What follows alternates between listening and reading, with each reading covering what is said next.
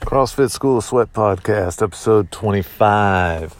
I know I just put out episode 24 a couple days ago, but I wanted to piggyback off of that episode, talking about not finding those excuses or using those outside influence as a convenient excuse to not show up to the gym. Just wanted to piggyback on that since we had daylight savings time over this past weekend.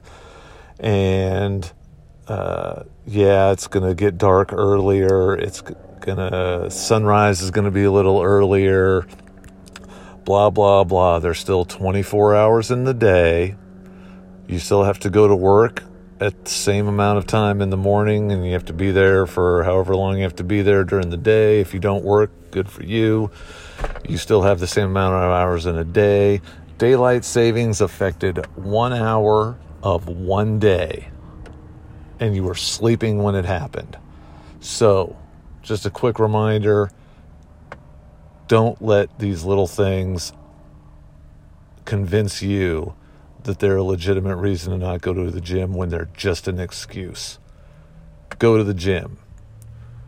Get the service that you're paying for. Be better. I'll see you later.